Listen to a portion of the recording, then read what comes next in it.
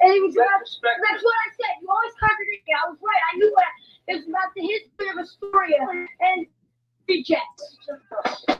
Kind of like us, like the Goonies. Yeah, I'm not reject. A few episodes back, we talked about George Lucas giving Steven Spielberg a golden opportunity to create a franchise from an idea he had. George Lucas dreamed up a story for Raiders of the Lost Ark and pitched the first Indiana Jones movie to Spielberg on vacation in Hawaii.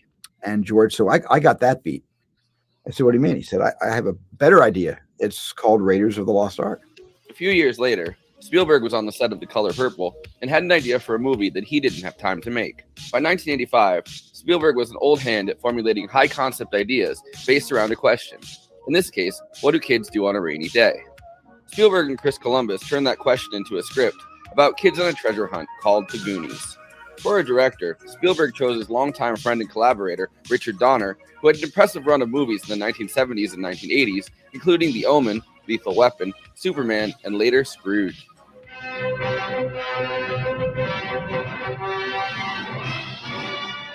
Jim! Woo! Excuse me.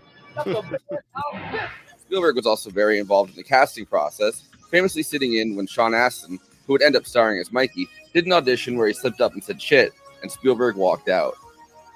Look, a couple of years ago, Mom and Dad got on the game. Oh, I'm sorry. Okay. Sorry. Look, a couple of years ago. Sorry, dude. Sorry, don't worry about it. I'm sorry. Right. They also cast Corey Feldman, who had just appeared in Gremlins, another movie Chris Columbus helped conceive, as the annoying rascal Mouth. For Gremlins, Chris Columbus did the Spielberg part, thinking up the story and acting as the executive producer, and Steven Spielberg made a cameo. The convention's great. Yeah. I said it's great. Gremlins and the Goonies were both produced through Spielberg's Amblin Entertainment. Another young star who was cast in the Goonies was Josh Brolin. Brolin played Mikey's older brother, Brand. The movie didn't bother me, but it bothered me only because you didn't have anything to balance it out. I remember Martha Plimpton once told me she did this, like the Three Sisters, amazing play, classic play. She comes out on stage, Long Wharf Theater, famous theater, classic theater. She comes out on stage, and just before she says her first line, somebody from the back row goes, Goonies! And of course, the man of the hour, after his recent Oscar nomination and Golden Globe for Everything Everywhere All at Once, Ke Huy Quan co-starred as Data. Ke Huy Quan's big break had come in 1984 with Indiana Jones and the Temple of Doom as Short Round. The Goonies is definitely a Spielbergian film, and a film of the 1980s, centering 5 young boys who are about to lose their home in the Goondocks neighborhood, which is being leveled to turn it into a country club. On the last rainy day where they're all together, the 5 kids, Mikey, Data, Chunk, Brand, and Mouth, find a map in the attic of Mikey and Brand's home. Ye intruders beware, crushing death and grief, soaked with blood of the trespassing thief. This is the famed treasure map of One-Eyed Willie, a local pirate whose treasure has long been sought but never found. What makes this movie particularly populous especially in the pro-corporate 80s, is that the main villains that the boys are up against is the local millionaire country club owner working with the mortgage lenders to foreclose on properties. The 1980s is often portrayed as a decade of obscene wealth and profit. But that wealth must be procured, obviously, on the backs of someone, and our main characters in the Goondocks are the unfortunate victims. During the treasure hunt, the boys stumble onto the hideout of the Fratelli family, a notorious family of gangsters on the run. So the obstacles encountered by our working-class treasure hunters are gangsters, mortgage lenders, and One-Eyed Willie's many booby traps and mazes. It's hinted throughout the movie that this is one of many adventures that have happened in the Goondocks. This gives the movie a certain timelessness and almost mystical quality. The booby traps, especially the falling rocks, are very reminiscent of Indiana Jones. Also helping out with that mystical quality, and for the third movie in a row, is prosthetics and animatronics, which Industrial Light and Magic helped design with Berman Studios. Probably the most famous character of the Goonies is the Fratelli's developmentally disabled brother, Sloth.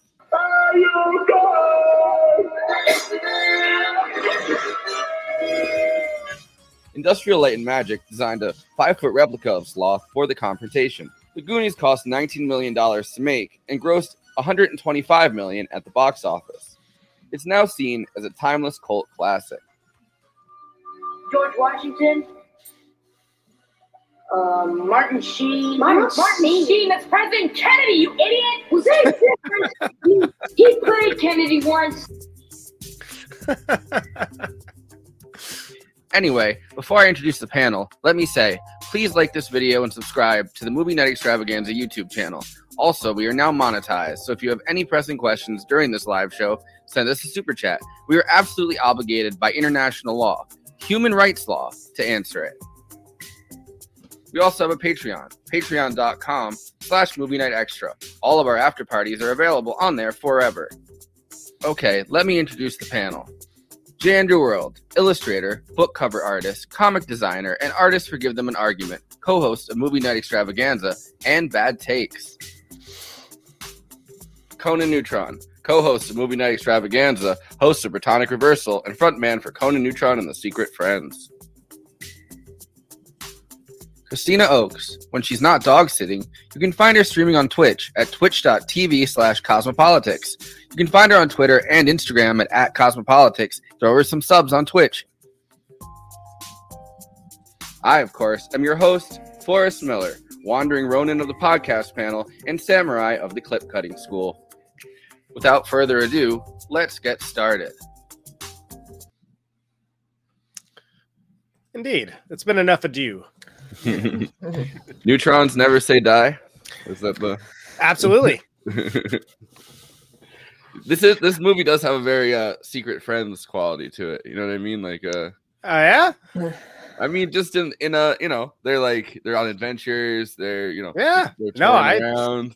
I'm into it. Don't get me wrong. I didn't think it as an insult. I'm here for it. Yeah, like it's look when the adventuring part of it starts. This movie is so golden, it makes you forget about the beginning of it, where it's just like, why should I care about these kids? What are they up to? I don't care. Yeah, I don't care about this. I don't care about this. And then like you're like, oh my god, this is the best thing I've ever seen, and you forget all about the introduction. That was necessary, of course. I mean, I do like when they're just kind of shitting on the guys that are gonna foreclose on the house and the country club owner guy. Like, yeah, there's a couple good moments. Don't get me wrong, but there's like it's like a slow beginning. It's almost. a slower build, and it wouldn't. Like, basically, unless you live in coastal Oregon, you got to kind of see, like, their surroundings, right? You got to get, like, accustomed to the fact that, oh, they're going out. Like, remember, Andy, you're the only one's going to remember this. When we just go out riding bikes. Oh, we're riding bikes. What are you doing? We're riding bikes. I remember that. Well, I don't know. What I'm assuming not. I'm assuming at some point parents like, hey, we can't just let them run around unsupervised. I still do it. What are they up to? No, when the street lights turn off, that's when the kids got to come inside. Well, get Allie in here. I'll tell her all about it. But anyway, this is a classic riding bike style adventure, like, right? Because we're sort of like, yeah, that whole like, what do the kids get up to on a rainy day? Well, they quite a bit, as it turns out. And it has a nice a pre-drone era shot of them riding bikes, and it like slowly goes over the woods where they're riding. Yeah, that's a classic riding bike shot, I think. Absolutely. And it works so well because, again, what seems like what's up with these kids? Like, what are they up to? Like, you get an establishment of like their character. Some of them more fleshed out than others. Well, let's be clear. Yes. And I'd forgotten. It's been so long since I've seen this. I was like, all right, it kind of sucks that 90% of Chunk's personality is like, weight related humor or food, and the other 10% is being loud. It gets even more brutal because he originally auditioned for Mouth, and they were like, "You're fat. You have to audition for Chunk. Please come back in a week." Which you could just say to a kid, I guess, in the 80s, like they were like before cancel culture was out of control, right? They were like, your personality is great. We like your personality, but we don't like your weight. Please but what I will say, and it has nothing to do with his weight, but he represents a certain type of child that is just constitutionally incapable of being quiet. You understand what I say? Where he's just loud as a resting stage. And you're like, today they'd medicate that kind of kid. Probably, yeah. But but just really, that kid would be called like Ritz for the fact that he always has Ritalin. Mom's got a migraine. Don't invite Chunk over; she'll flip out. Yeah, because bellowing his way through the household, breaking everything, which I find very relatable. Especially when he breaks the dick off the statue right away, and they glue it on backwards, which is amazing. And I had forgotten about that. I remember they broke the statue. I had not remember they reversed the cock. I remember I tried showing it to my kids, and I got to that scene. I'm just like, I'm feeling really awkward right now. By the way, I don't know if you guys could just hear it, but I think Audrey escaped from her bath. She was just. I heard something. Yeah. It's like a one dog remake of Goonies. She's gonna head down to the Barrens, and she's probably gonna head down here. What she usually does when she gets her bath is she heads down here to try to hide out, like knowing I'm either gonna be streaming or like hanging out, and like my mom might not find her. She's like, Dad will protect me, and here she is, safe haven. Speaking of parents, a lot of the kids in this movie come from legendary families. You got Sean Astin, obviously his parents was John Astin, and oh my god, what's her name? Duke? Patty Duke. Josh Brolin, James Brolin's son. You have also Martha Plimpton, who comes from the Carradine family. It's just pretty amazing that all these, kids, the OG Nepo babies, if you will. Well, it was the beginnings of the 80s version of the Rat Pack. It was like this, like Stand By Me and other films around that era, which is crazy to think about. Of which Corey Feldman was absolutely one of those, which is amazing considering how differently things went for certain of these actors. Yeah, Corey Feldman trying to be like Michael Jackson these days. Corey. Yeah, exactly like his buddy Michael Jackson. It's not working, I'm sorry. He met like the two Corys met. Peace and love. While auditioning for this movie, actually. Yeah. Really? Yeah. Yep. So obviously he got it and Corey Haim didn't, but that they met in the waiting room for this movie. Origin of the Corys, which is a very big deal in the 80s, much to my eternal annoyance. I'm like, I don't care. I do not care about the Corys. So even though I like the movies, I'm like, I don't want to hear about it. I wanna throw this in early. This is Sean Astin's pretty brutal audition. Oh man. That they made. Yeah, so one of the things I like about Sean Astin, I haven't seen this, but I'm sure we're about to see it. He didn't start off awesome. He took a while to get there, but he put in the work, and he put in the work in interesting ways, including some indie films that most people have not seen. But he became a very good actor. Well, what I absolutely love too is every decade he has an all timer. Like it just seems like absolutely yes. At least in every epoch of life, we're like, oh my god, he's fantastic in this. It's incredible. Yeah, because I think the last one was Stranger Things. Yeah, Meanwhile, Josh Brolin, it took him 25-ish years to really make it. Yeah, he broke out with this movie and then didn't really have anything that high profile until the 2000s. Yeah, Marvel. But then look at No Country for Old Men. Jesus Christ. I mean, yeah.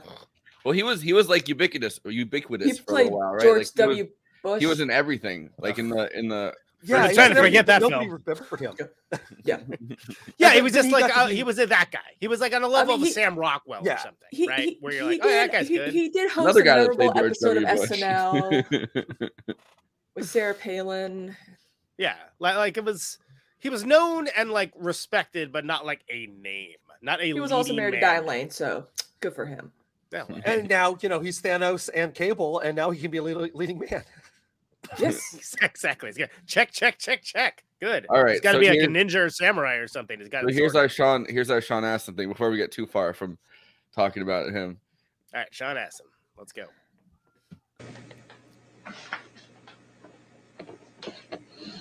Okay. Oh, he's such a baby. Take time. You there? You there? Okay. Okay. Go. Hey, you want to be like? Oh, I'm sorry. Oh, that's right, really. Playing with you, right? Mm. Turn around this way. Okay, look at it. Okay. Hey, you want to be like Mom and Dad? Do you want to be a Goonie for the rest of your life? Huh? Look, a couple of years ago, Mom and Dad got on that big TV game show. You remember, Brand? Yeah, Mom spent a month making those funny costumes. She was a giant egg, Dan was a giant frying pan. So what? We all thought, this is it. Out of the Goondock Express. So we drove all the way to Hollywood. And when we got to Hollywood, they put us in a big audience with a whole bunch of people in funny suits. Then this dude with lipstick and hairspray walks up to us and makes Mom guess the price of toilet bowl cleaner. Then he makes Dad pick from 3 doors, 1, 2, or 3. Now my dad's lucky number is always number 2. It was always. I mean, he got married on August 2. He got his job on June 2. He has 2 kids. I mean, he got 2 cars. Okay. 2 wives. We got the point. He took door number 2. No, that's a whole weird thing. For some strange reason, he picked door number 3. So the game show host yells out, "Congratulations, you just won 100,000!" And then this big door swung open, and a jar was sitting right in the middle of the stage, filled with 100,000 toothpicks. We won 100,000 toothpicks. Now, I don't know about you guys, but I don't want to... Oh, god damn, sorry. Go on. Yeah, okay. Now, I don't know about you guys, but I don't want to blow my chance. And I feel like a real jerk if somebody like Beef, dug up all the rich stuff because we were too chicken shit to go for it. Sorry. I really screwed up on the camera. Good. That gives me a chance to do it again. That's my fault. That's right. Okay, you ready? Everybody in the place was laughing. Yeah, don't forget, because that's where you're gonna. Yeah, that's where you reveal how hurt everybody was. Okay. 100,000. Everybody started to laugh at him. Huh? They Right. laughed too. Yeah. I mean, you can improvise. You don't. Yeah, I see, because I got... That's right. But when you know where you're going, if you lose it, if you can pick up on your own, pick it up. Improvise. I don't Okay. care. You know what happens. Tear your father's heart out. Tear your mother's heart out, and they're never gonna get out of the Goondocks, and they know it. But now you can get them out. Right. We can't. Yeah. I mean, tear your parents' heart out. It's gonna hurt. You're defending them. Okay. Hurt heart heat. Right. Right. Do it. All right. Okay. Yeah, walk around if you want. I don't care what you do. Okay. Hey, do you want to be like Mom and Dad? Do you want to end up like a Goonie for the rest of your life? Huh? Look, a couple of years ago, Mom and Dad got on the game. Oh, I'm sorry. Okay. Sorry. Look, a couple of years Turn that ago. fucking thing off. Sorry, do it. I'm sorry. again. Don't worry about it. I'm sorry. Just, Oh. look, a couple of years ago, Mom Take and... your time. Take your time. You're running off the mouth. Okay. Tell them the story. Just deep in there, just Okay. do you. I'm outside listening. Look at a couple of years ago. All right. Cool. Hey, do you end up like... Last time, you ready? Here we go. Hey, do you want to end up like Mom and Dad? Do you want to be a Goonie for the rest of your life? It's a little hard A lot to better watch. than I would have been. That's all I gotta say. But I mean, I don't know. It's just brutal. I feel like when he actually kind of nails the line first, and then the fucking walkie-talkie goes off, And and he then has to it start starts all over. squawking and it breaks. And also, as a kid who had to go to speech therapy to learn to speak slower, hard relatable with these like kind of rushing through everything. Like, and honestly, I was more blonde. I was more toe-headed, but like it was brought up to me last night that him and I could have been like brothers around this time too, like down to the hairstyle. But I was more blonde. Yeah, that's tough. I mean, being a child actor has got to be like insane. Yeah, because you're not just letting yourself down; you're letting your parents down that are gonna, that are trying to get out of the Goondocks. And Yeah, because Patty Duke was really hurting in the 80s. for the Goondogs. Yes.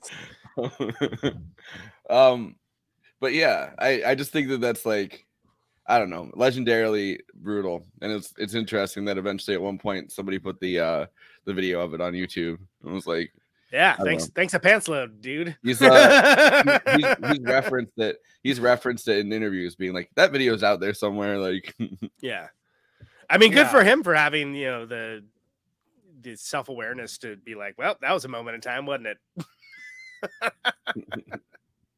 Obviously, he did fine. It turns out he did okay, right? So it's all right. This was a good early test of his walking feet that he was going to use for 3 Lord of the Rings movies. Exactly. Yeah, he went on to Rudy, much bigger and better things. Rudy is legit awesome. Like, yeah, I will brook no tomfoolery about Rudy. Okay, thank you. That's an all-timer. Really? John Astin's still alive? I did not know that. Yeah. Wow. Yes. Wow. Yeah, he's been retired for a while, but yeah. Damn. Yeah. Good for him. It's just sad that Patty Duke died. Yeah, that I know. Yeah. Yeah. Because I know her from The Miracle Worker. She did the play and the movie adaptation with Anne Bancroft. That's why Anne Bancroft won the Oscar. And I think Patty Duke also, she tried to get out of her little, she was a child star too, so I think she was trying to get out of it by doing singing, and then did the Valley of the Dolls. And I mean, I think John Astin biologically isn't Sean's father, but no, he's not.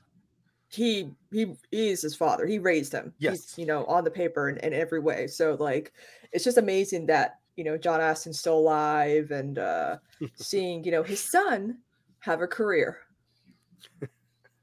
Yeah, and this is the beginning for a lot of careers. Mm-hmm. Really, most of the cast. Yeah, like almost all the cast is like gone on. I to, mean, like, Martha Plimpton, she had to live up to the Carradine name as well, because I think isn't Keith I think Keith Carradine's her father. I think you're right. I think, yeah. I mean, there's way too many. I can't keep but like. All these Carradines, you can keep count. They're they're just like Hemsworths, actually. Yeah. I found it really interesting that Spielberg kind of used the same kids over and over again, and like this whole group of like writers and directors. You know what I mean? Rat like, Pack Jr.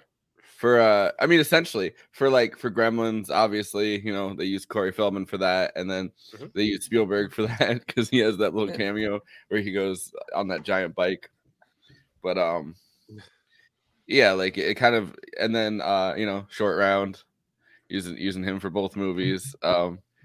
Which it's cool to cover this, right after he gets before he gets an Oscar nomination, for like his like big comeback. It's Data's a great character too, and it's sort of like but it reminded me of the classic '80s trope of like the inventor who's like, oh no, it's always kind of going wrong at the same time, but he's got a heart of gold, like that is such a specifically '80s thing. Yes, which I'm glad we've moved past that, and like people that are smart can like disinvent stuff and like be a thing. But it works for Data's character. I mean, he's got like things like the oil slick sneakers like actually come in handy, right? Like he actually provides a lot of value to the team. And it's a very unique character. That light for 5 seconds. Yeah, exactly. The amazing light where it's like the batteries die almost immediately, which is like, oh yeah, well that actually does track if you think about it. But and the teeth that he can launch. Yeah, exactly. Well, he saves his own life with the what do you call it? The flip pliers of peril or something he calls them. Right. And then like they clamp onto Joey Pants at the end of the movie there. Who's already balding. I love that. Like, he was like 10. I forgot that Joe Pantoliano and Lupe Ontiveros were in this movie, because I know her, Lupe, from playing Yolanda Saldivar, who murdered Selena. So I feel bad because I'm like, oh no, in like 10 years people are gonna hate you because they think you murdered Selena in real life, because she killed him in that role. But like, I felt like with Lupe, she was probably known for playing a lot of like housekeeper type roles due to her race. One of the most problematic things is this sort of like dealing with that, which is played for like hilarity because like Corey's whole thing of like telling like no, the drugs go here, like keep the bennies away you from need that. to separate the cocaine from the... You know, Mr. Walsh's sexual torture devices. Yeah. And it's played for a laugh, but it's definitely like of its time. Is probably the best possible way to put it. And the other thing that's of its time, I think, is the fact that she gives the family that she's just known for like a day. Like those jewels at the end. Hey, check it out! I found these gems. Let me give these to you, my employer of 20 maybe hours. Yeah, that you guys fucked with me and told me that there's sexual torture devices and drugs in the house. Let me just. This mouthy ass kid was telling me all like the worst stuff possible. Yeah. I do like that she kind of gets her revenge though on like there's a pecking order to it, I think, and she gets her revenge on Brand when he's tied up and she just walks by and pretends to like she doesn't understand what he's saying. Just, like now the one thing that always bugs me though is when they introduce her in the house, they just went grocery shopping. Aren't they like moving out that the next day? Well, they have Chunk over. He's over and he's gonna eat all their groceries. They're just dealing with the fact that he's gonna eat all the food that's in the house. Yeah, okay. It's like hey, he's fat. He's fat. He likes food. Get it? It's real subtle. He likes food. This kid. this big kid. This kid, he likes the food. He's big. Well, I don't know. He's on the hill and he's talking about the baby Ruth, and he's like, if I don't have a snack right now, my blood sugar is gonna go. So I just assume he's always like that. So like when that kid comes over, you have to be like, look, we have to go grocery shopping twice. Yeah, he'll never shut up about it. Yeah, like, he'll start breaking everything. Yeah. He gets hungrier as he gets hungrier. Like I like how he Sean Astin's character gives him the painting, knowing that it will slip and fall and break it, just to basically watch him. It counts down too. It has it down. It's like that's how consistent that this kid is. Yeah, just to get the map out. I'm like, you could have just I don't know. You could have just done it yourself, but. Sure. Everybody on the team has to feel useful at all times. Exactly. Exploit your friends / their secret strength. Data holds the light. He breaks the thing. You know what I mean? Like everybody at all times has to feel like they have something to contribute, and that's what's good about the Goonies. You know what I mean? They might be, they might kind of be outcast. They might kind of be lonely on their own, but together, even if their thing is breaking things, at all times they all feel useful as part of the team. I mean, Mouth just kind of does his thing all the time, and to the annoyance of literally everybody. Yeah, there's two friends in that group that are perpetually doing a bit, which I don't think works in a real group of friends. Like if both, this show, if two of the main people like have a thing and have to be on all the time, it's exhausting. Sounds exhausting. Like how Corey Haim originally auditioned for the Goonies. Well, Heather Langenkamp. Really, of Nightmare on Elm Street. Yes, she originally for the role of Andy. She gave a phenomenal audition. However, she was too old. Well, she was 20 years old at the time, so her age was a factor. And I'm like, oh, come on, imagine. I mean, she would start. When didn't I was gonna say, as an actress, I guess she got used to it early. Yeah, I'm like, that's terrible. That would have been like a different. That would have been something fun for her to do outside of Elm Street, but she embraced it. Also, the pirate ship took a while to build, and they didn't want the boys to see it initially. So their reaction when they first saw it, when they were filming it, was their actual authentic reaction to seeing it. Except Josh Brolin, who snuck a peek of it. And they built it also for the purpose of if other film productions want to use this pirate ship or something, go ahead. But it was never used, so nobody used it. It was like, nah, we're good. Pirates are out, yo. Like imagine that being used for nobody wanted it. Isn't that crazy? Like this incredible set. I wanted that. Yeah, it's like, geez, I'll live in it. Let's go. So, another thing is they have a bunch of scenes. I've lived in worse. I kind of found this fascinating, and I have a clip for this. Should have seen my first apartment. Anyway, go ahead. Explaining it. So there's this like these scenes that got cut out where when they knock the thing out with the reverse pressure, I guess a bunch of animals get loose, which is kind of really funny after doing Jumanji last time. Yeah, I was gonna say, yeah. So they're explaining that number one, there was a fight scene with some octopus. Yes. And number two, which gets referenced in the movie. Yeah. I think of the boys every time I hear an octopus. Dude threw his pizza up against the window after seeing a car chase. He really did. And I'm like, was that necessary? We get it. He likes food. All right, it's fine. So this is some filmmaker that just happened to live in the area that like kept visiting the set, explaining the scenes. Who are you? I'm just some guy. Yeah. The kids at the time that they're banging the pipes underground, one of the things that happens with them doing that is they accidentally free a bunch of zoo animals. There were gorilla scenes. Yeah. Steven shot them. Steven loved the gorillas.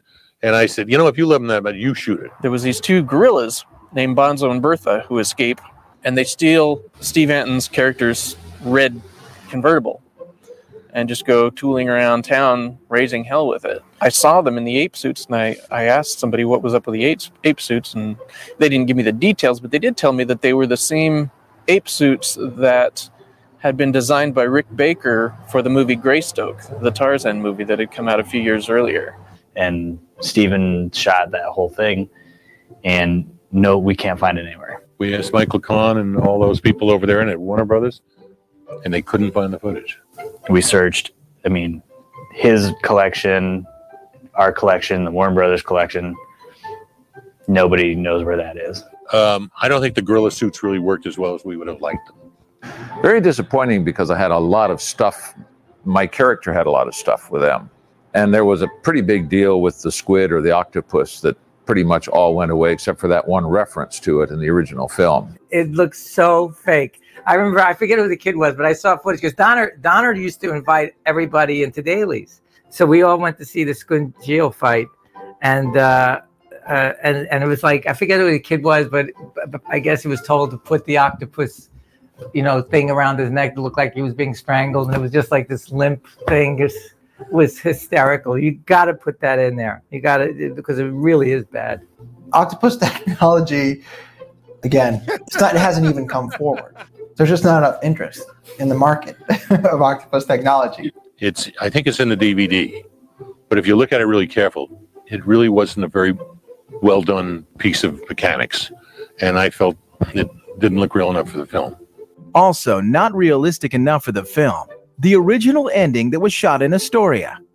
But the ending they shot here was essentially the same thing that you saw in the Bodega Bay location, with the exception that the Spanish housekeeper, finds the rubies as she's going through Mikey's jacket in the laundry room of the house. That was the first ending. That's how I found the bag of the jewels. I'm taking his stuff out from his little pants and jacket and all that. And that's when I find it. And that's when I run out. See? And it was part of the first ending. The reason, I think this is my own guess as to why they decided to reshoot it, but in the script that I saw, the ship at the end, the pirate ship, was buried under all the rubble. And I'm guessing at some point along the line in the production, they decided to instead have it sail off into the sunset. But they had already shot the ending here without the pirate ship. Then they later called me and they said, we're going to reshoot the ending. They said something happened, whatever. And so we're now being taken to Bodega Bay. You cut a scene that may have taken a week or 3 days or 2 days or even an hour, but it's a passionate moment. It's on the floor and nobody's ever going to see it. It breaks your heart. But nowadays, with the DVDs, you can get them all back in. The Goonies came to play a big role in defining a decade, but the movie's popularity could not be confined by it. It's an 80s picture, of course, but there are elements of just kids interacting that are eternal, and I think Dick really tapped into that. And that, to me, that's kind of the magic of the picture, I think. I'm just glad octopus tech has finally advanced on to a more modern age, really. Because by the way, that guy at the end of it is what Chunk looks like now. Yes, he's not a big dude anymore. Now he's the one that's an entertainment lawyer now, right? That represents Key. Yeah. Isn't that crazy? Another interesting casting fact. Joe Pantoliano and Robert Davey, they did not get along at all. Oh yeah.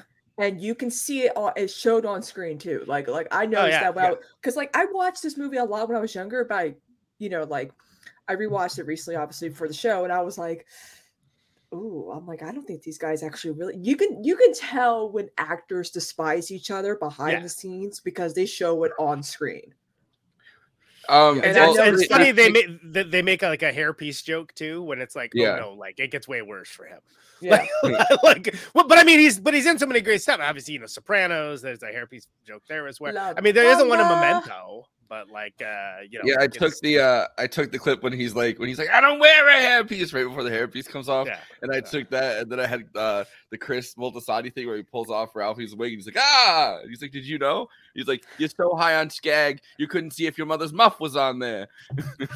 But it does make for good chemistry, believe it or not. People who really hate you each believe other, you believe that they do not like each other at all. it makes for like it's not the best. I mean, I always think of whatever happened to Baby Jane between Betty Davis and Joan Crawford. yeah. They despised each other. They tortured each other even in like filming certain scenes, but they were legends. They're great actresses. Of course, they would have phenomenal chemistry. Like I just wish like it's like a lot of actors today.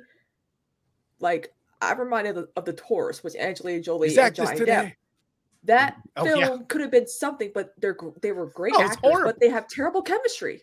It's mind-bogglingly horrible. But then also think of something like Heat on that same point you made earlier, which I just rewatched. Thank you very much. And we should cover someday. Pacino and De Niro do not like each other. Did not care for each other at all. But they managed to act the hell out of it every time that they were around, and they used it, for the roles. But like, do not actually like each other apparently, especially around that time. But they end up having respect for each other. Right. It's well, kind and kind of fascinating. The Godfather 2, right? They're on like there's two different narrative arcs in that movie. They do not interact whatsoever with each at other. all. Not even one time. That's what made that movie. Well, again, it's hard to imagine at the time because now it doesn't seem as big of a deal. But that movie was a huge deal. It's like, holy crap, they're in a movie together. Because they were in a movie together, but they weren't in a movie together. I remember even like PCU actually made like a thing of like this guy's like watching all the De Niro Pacino films and he gets to Heat and he's like it was a very big deal at the time. But anyway, that goes to what you're saying, Christina. I'm sorry, Thanos. My bad. Of these brothers, right? Like they're not supposed to get along. Well, guess what? They freaking didn't. They picked them for that reason, knowing full well that they didn't get along because they had pairs of brothers. They had like multiple pairs of brothers audition together. They had these two guys that ended up hating each other, and they're like, "Oh no, those are the brothers." So there's a whole documentary that you can find on YouTube, and I've pulled clips from it, but it's just called like The Making of the Goonies. It's like the untold autobiography or something. And it's kind of thought that's in some of the physical media releases, like the Blu-ray. Not mine. Mine just you put it in and the film just plays. Like, really? There's no extras? Like, come on. Come on. You got enough space in the disc. What the hell? Yeah. No, and I just want to say I love Robert Davi in anything that he ever does, it seems. It's very good. I'm looking forward to seeing him as Joe Biden. Very, very good. All right. Corn Pop, let's go. Joe Pantoliano. There was a guy named Robert Davi who I was paired off with, and Davi and I had a very caustic relationship back in the day. We didn't like each other very much. I certainly didn't like him. I can only imagine that he didn't like me. And what happened was that he tried to sabotage me in the audition. I had my hairpiece on, and he said, Joey wears a wig, and I. Off of that, I pulled it off and moved it forward. I said, so if you want me to be younger, I could be younger, I could be older. And I guess Dick and Steven liked that relationship. So we got the job. Davi and I got the job. And I think, what you see in the Goonies is really the evolution of our relationship at that time. It's pretty close to what he said, not exactly what he said, but I did make reference to that he was wearing the hairpiece because I had much more hair than him, and I like to tease him about that, and that was where the animosity came from. But our relationship was a lot of fun. He stole his license plate off his car, He nailed my dressing room door shut, and I couldn't get out. I was locked in my dressing room. I absolutely nailed his dressing room door shut. Both Steven and Dick would go like, "Oh, that's great. We got to put that in the movie. We'll put that in the movie." So they basically put our hatred in the movie, and it became this sibling rivalry that happened. Was totally not scripted. Another unscripted moment came when someone pulled Cohen's hair to provoke a particular on-screen reaction. Chunk was very good. He was fun. I remember Joey told you about what he did. He pinched the hair on the back of his neck. No, man, that was Dobby. It was Dobby. Get your story you know straight. what? He's a liar. He's a liar and a child's hair puller. That's what he is, that bastard. Jeff will tell you a whole bunch of stuff that. No, I swear to God, it was Dobby because he was right next to me. I think in the movie, he's the one who's right next to me. I think you have to go to the tape. You gotta go to the tape, guys. See what's up. I think Dobby's full of shit. Well, I'll tell you what. Which One of one's those telling the guys truth? is one of those guys in The Sopranos, and one was in Maniac Cop 2. So how'd it work out? All right, And La Bamba. Joey Pants absolutely fucking kills it in The Sopranos. Ralphie is the most really good at annoying Sopranos. and sociopathic character, I think, in the entire run of that show, besides maybe Richie Aprile. And he absolutely nails it. And I fucking hate him, but I also love that character. And you can't have Memento in the way that we know it without his character as well, which is another benefit. And The Matrix. Yep. People like that movie too. He also interviewed he interviewed somebody that we watched when we were talking about One Flew Over the Cuckoo's Nest. Yeah, remember we had that interview that we started that. I remember that. What were you gonna say, Christina? I just like my first film I remember Joey Pants was in was La Bamba because that's like probably one of my favorite like movies of all time. Ralphie La was a Bamba is scumbag. actually underrated in the Biopic genre. In that era of biopic, of which there weren't that many, right? But like it is actually pretty good. Yeah, you can do a lot Joey worse than Pants. La I remember the Bamba. scene where they're on the plane. He's like, Bob, I've always believed I was gonna die in a plane crash. He's like, Richie, holding like his little like vodka tonic. That's a hell of a thing to say while we're still in the air. But also too, Joey, he's very underrated. But he's more like almost like would we put him in a category as like a character actor? Character actor. Yes. Yeah. Exactly. But he's almost a quintessential character actor. I mean, like he's like look, the. This is about as good as it got for him, like looks wise, and he ain't that great shakes. You know what I mean? Like, it's like respect, but I just love how they all couldn't really exactly get their story straight. They're like, no, it wasn't me, it was him. yeah. Well, I mean, this is in 2000 something, and the movie was filmed in the 80s. I don't think that many people really remember the 80s that were adults in the 80s because there was a lot of that yayo going around that you have to like. There's no way Robert Davi wasn't blowing those lines behind the scenes. It was I've going seen his skiing, career, as they say. This is good from the comments. How do we feel about the accidental kiss? So that would be when who I guess it would have been Heather Langenkamp in the role originally, but Andy Carey Green. That was her film debut too. Film debut. Kisses Sean Astin, and it's played for laughs instead of Josh Brolin, like in the cave. Kind of a small scene, but what an 80s thing to be like, ha ha, it's hilarious. Oh, is it? But now it's like, oh. Haha, you kissed a child. And then I love that she's like, oh, I didn't know he had braces. And then she's like, and I think he was standing in a hole. Yeah, exactly. It's put it together. Yeah, exactly. Like any human being would. Yeah, I mean, it's not ideal. That's what I'll say. It's not ideal. I don't think that's aged super well. I think it's one of the things that's not aged super well in this, but it's not like it's not Revenge of the Nerds that hasn't aged well. Let's put it that way. All right. What's interesting? It really shows how My parents had a friend that was in that. He's unfortunately deceased now. Any casual rape from that guy or no? No, he was a very very nice guy, but he was one of the just one of the nerds that was in the background of it, and he loved not doing a date rape then. Okay, no, good. But R.I.P. But he loved to talk about it and be like, I was in the background of one of the scenes in Revenge of the Nerds, and then we tried to find him, and I think we eventually did, but he was enough in the background. Anonymous nerd number 7. Yeah, something like that. It goes to show how all these child stars like knew each other and like auditioned for a lot of movies. Some didn't get parts, some got other parts in other films. Like Carrie Green, I know her from Lucas, which Corey Haim starred in. Lucas, wow. Okay. Yeah. I think she played the object of Lucas's Affection, I think. Winona Ryder was in it. Charlie Sheen. I've was seen in it. I know I've seen it. And I think Corey I'll tell you Feldman. anything about I it. think I think in 4th grade they showed it to my class.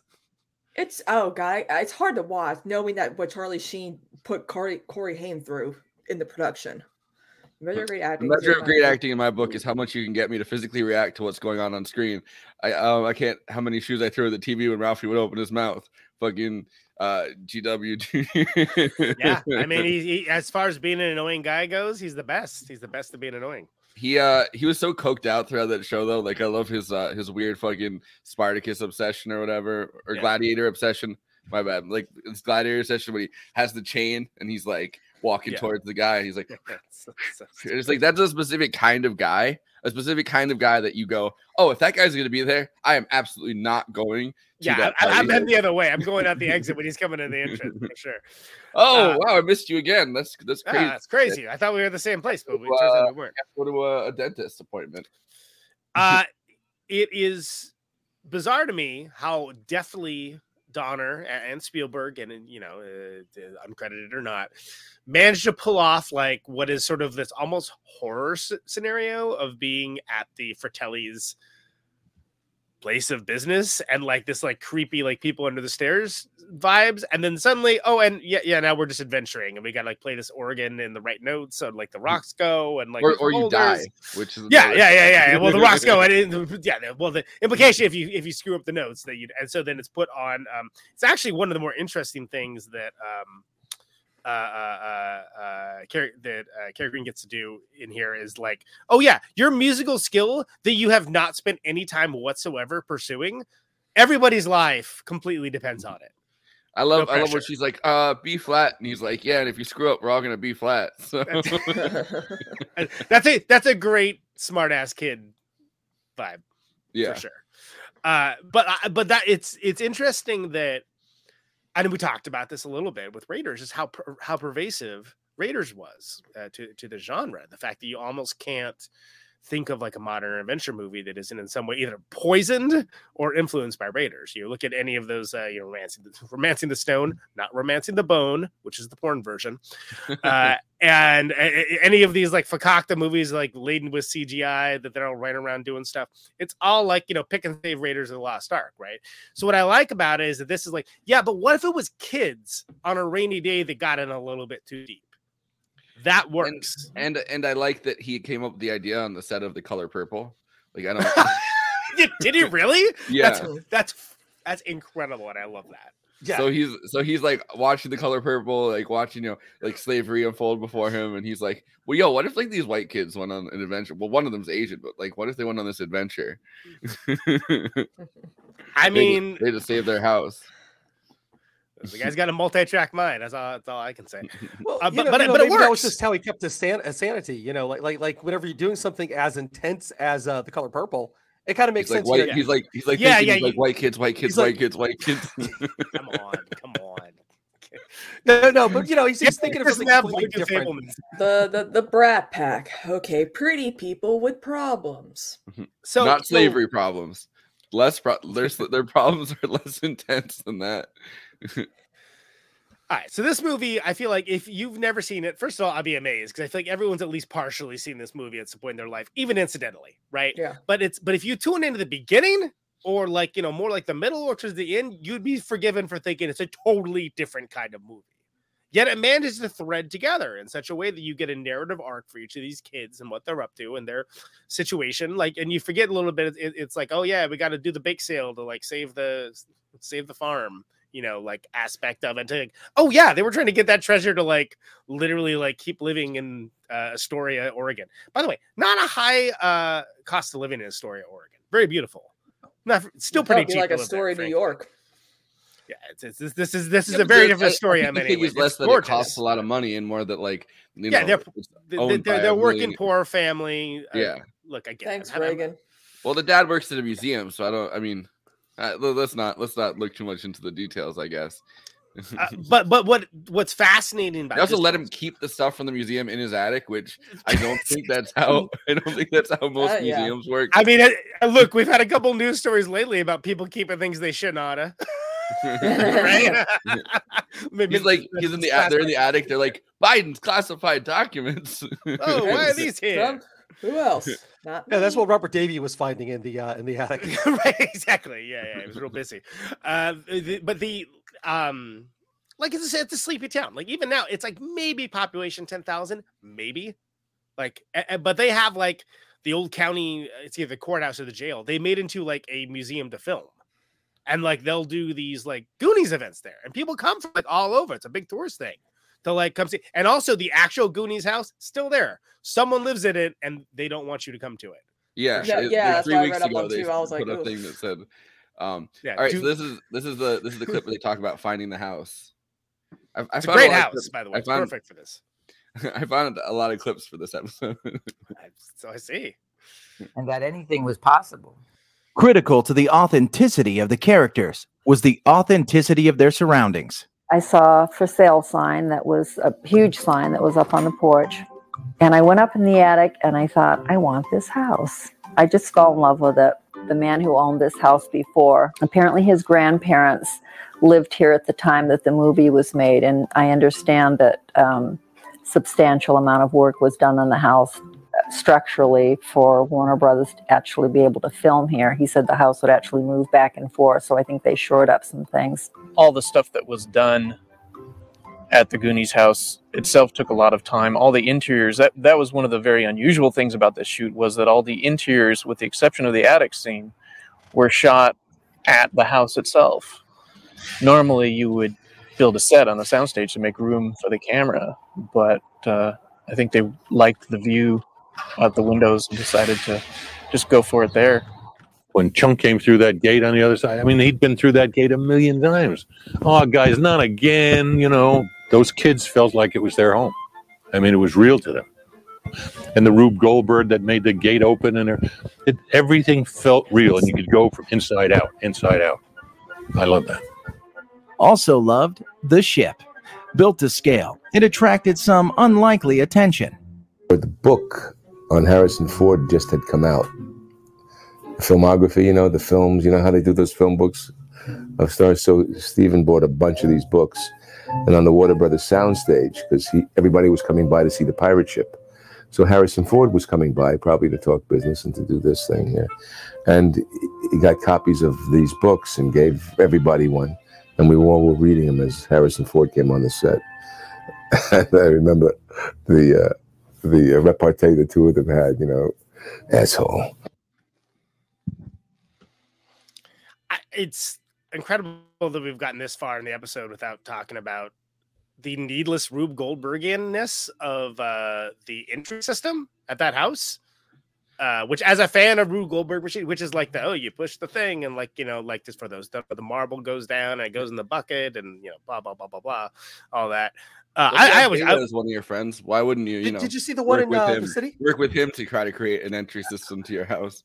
And all just to like open the gate, which is like, it seems like that's a lot more effort than just to reach over. But anyway. Yeah, where'd the chicken come from? That's what I want to know. The chicken's very dependably will lay an egg when surprised, so. I heard One Eyed Willie has an OnlyFans. I ain't touching that one. Well, he's got some rich stuff on there. Oh, no one else is either. Am I right? Hey! Okay, it's quite enough of that. So Conan, on Saturday after we split up, me and my kid found a Rube Goldberg machine not far from where we were, and I was like trying to tell them, like trying to figure out how to use the thing, and like it wasn't working, but it was still kind of cool to actually see somebody had built a Rube Goldberg machine that was just like there on display in New York. What was the mundane task it was meant to do? Turn on a light switch or something? I love the more mundane the task and the more ornate the thing to get there. It's I don't think it did anything. That's what's even better. It was just, you know, moving balls around. Bows. That's what One Eyed Willie does. Anyway, on his only those balls around. Moving those balls around. Sam, we made it 54 minutes, folks. A new record. Yeah, I mean, I think that it's kind of it definitely hits the kind of almost mystical quality of this film, right? And I don't think that works without the ship also sailing away at the end, which is kind of amazing that wouldn't have been the ending originally, right? Because I feel like that It's that perfect. kind of like yeah, it makes it feel almost transcendent. Like it makes you feel like, you know, you've transcended reality and you're in this almost fairy tale environment, which you kind of have to be because the story itself is pretty depressing when it comes to like the kids, you know, they're going to lose their house to like a country club and they're not going to be together anymore. And like, so like to have it almost have like this fairy tale, you know, quality to it, this mystical kind of, yeah. Like when he's like, no, don't touch that one. That's Willie's, right? You know, it's like, oh, okay. That's, you know, makes sense. You know, within the logic of it, it does make sense. But it's also like, yeah, if the ship hadn't sailed away, it'd be like, go back, go get a shovel, go start digging. Like, you see how much freaking money was in there? Rent a steam shovel. I mean, for the love of fuck. And then the magical rent a steam shovel for the love of fuck. But then the magical housekeeper, you know, finds the exactly. Well, you know, good for her. She's very loyal to her employers / friends, you know, that maybe she's looking for steady work. Yeah, I guess so. Yeah, we'll see. Trial basis. What? Well, thank you. Your services are no longer required. I saved your house. Yeah, I literally gave you like several $100,000 gems. Christina, would you do it? Would you give the jewels to the family that hired you for 24 hours? I keep and sell. Sorry. Okay. I got a question though. Would marrying young Josh Brolin, would that be you know, to get a green card? You plotting your own movie now? Like, what is? Yeah, we're Josh Brolin is cute, but like, we're gonna workshop this. I mean, his stepmom's Barbara Streisand. I mean, I definitely would marry Josh Brolin regardless. Just to meet Barbara. What, Barbara Streisand was the clincher? That was the one? You're like, I was on the fence before, but you got Babs in the picture. I'm game. I feel like there's easier that is the Streisand effect. Yeah. I feel like there's easier ways to meet Barbara Streisand than to meet Josh Brolin, marry him, and then go to a family holiday. And I just feel like have you seen the price of her concert tickets? Oh my god. That's just good value. All over like 1,000 now, and I'm like, what the hell's going on here? Ticketmaster, right, you know what? That. Fine, I get it. You know, if that's the easiest way to meet Barbara Streisand these days and get free concert tickets, I approve. Mm-hmm. It's like the Rube Goldberg machine of its kind.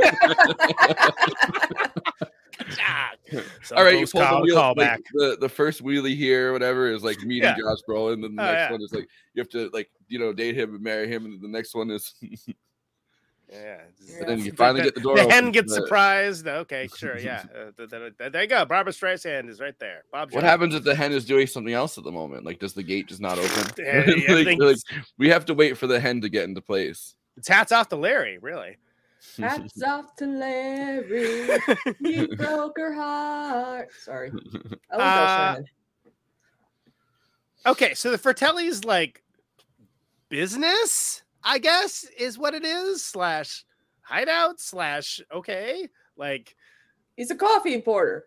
Yeah. They're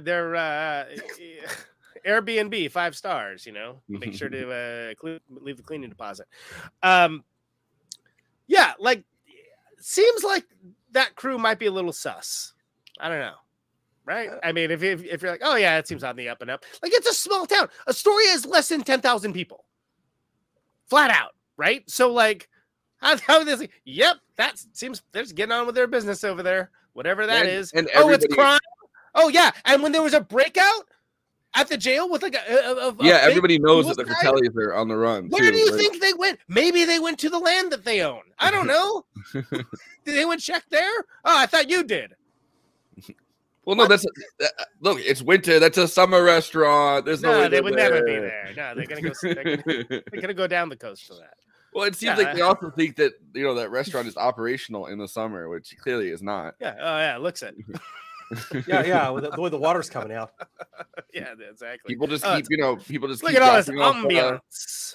People keep on showing up there with trucks. We just assumed that they were loading stuff from the trucks into that restaurant.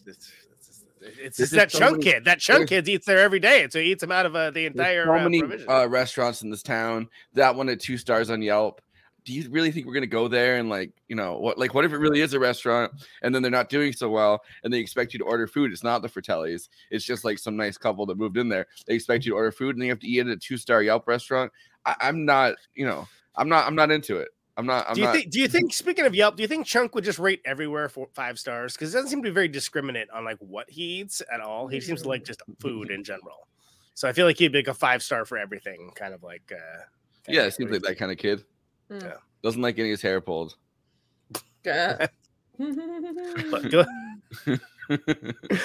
One Eye Willie's OnlyFans if you're looking for that kind of content.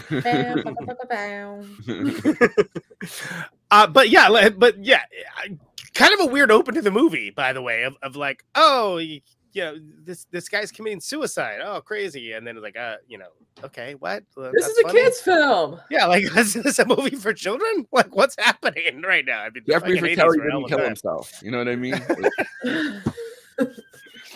He had a list of Oh, Astoria's. He had the list of Astoria's finest residents, and and all of their. He's got his address book. All of their child hair pulling. I feel like what was the rating of this movie? I think it's PG. PG. It should be PG-13. PG-13 officially became a rating in 84, didn't it? Was it 84? Yeah, because Karate Kid, I think, was the first PG-13 film. Nope, Poltergeist should have been rated R. It's rated PG. Wow. Well, Well, also, dude, they you know what's funny about the cuss words? Common Sense Media community reviews 1 star. I can't believe this is rated PG. We were looking forward to watching this with our 8-year-old, 10-year-old, and 12-year-old. Now I remember why I couldn't remember anything from this movie from when I watched it as a kid. My parents probably didn't let me watch the whole thing and didn't let the kids watch the whole thing either. This title has too much violence, too much sex, too much swearing. 5 people found this helpful. Whoa. Too much sex? What? Sex? What movie were they watching? I don't know. I think there might have been if OnlyFans. Yeah, I was going to say it's the OnlyFans. Yeah, right. Also, The next one underneath it says ages 8 up, unforgettable fun. Sure, there's some stuff that's inappropriate for kids by today's standards, but it's a classic. And then it says this title has a great messages. What's the great message? Friends are cool, I guess. Yeah. Yes, family is everything. You could Familia es todo. Speaking of the swearing, they purposely what movie did that first person see? That's what I want to know. Like, did they see like Romancing the Stone? Like, what? It's into the end. We should have turned it off at the sexual torture devices part, but we thought it'd get better. Yeah. They saw that the statue was erect and I'm absolutely mystified as to what that person actually saw. Christina, sorry to talk over you, but oh no, it's cool. I don't mind. Speaking of the cuss words, they purposely put the cuss words in place where people can like edit them out for like TV airings and whatnot. I was like, smart, Spielberg. Yep. Interesting. Or Donner. For a PG movie with like 19 different variations of shit.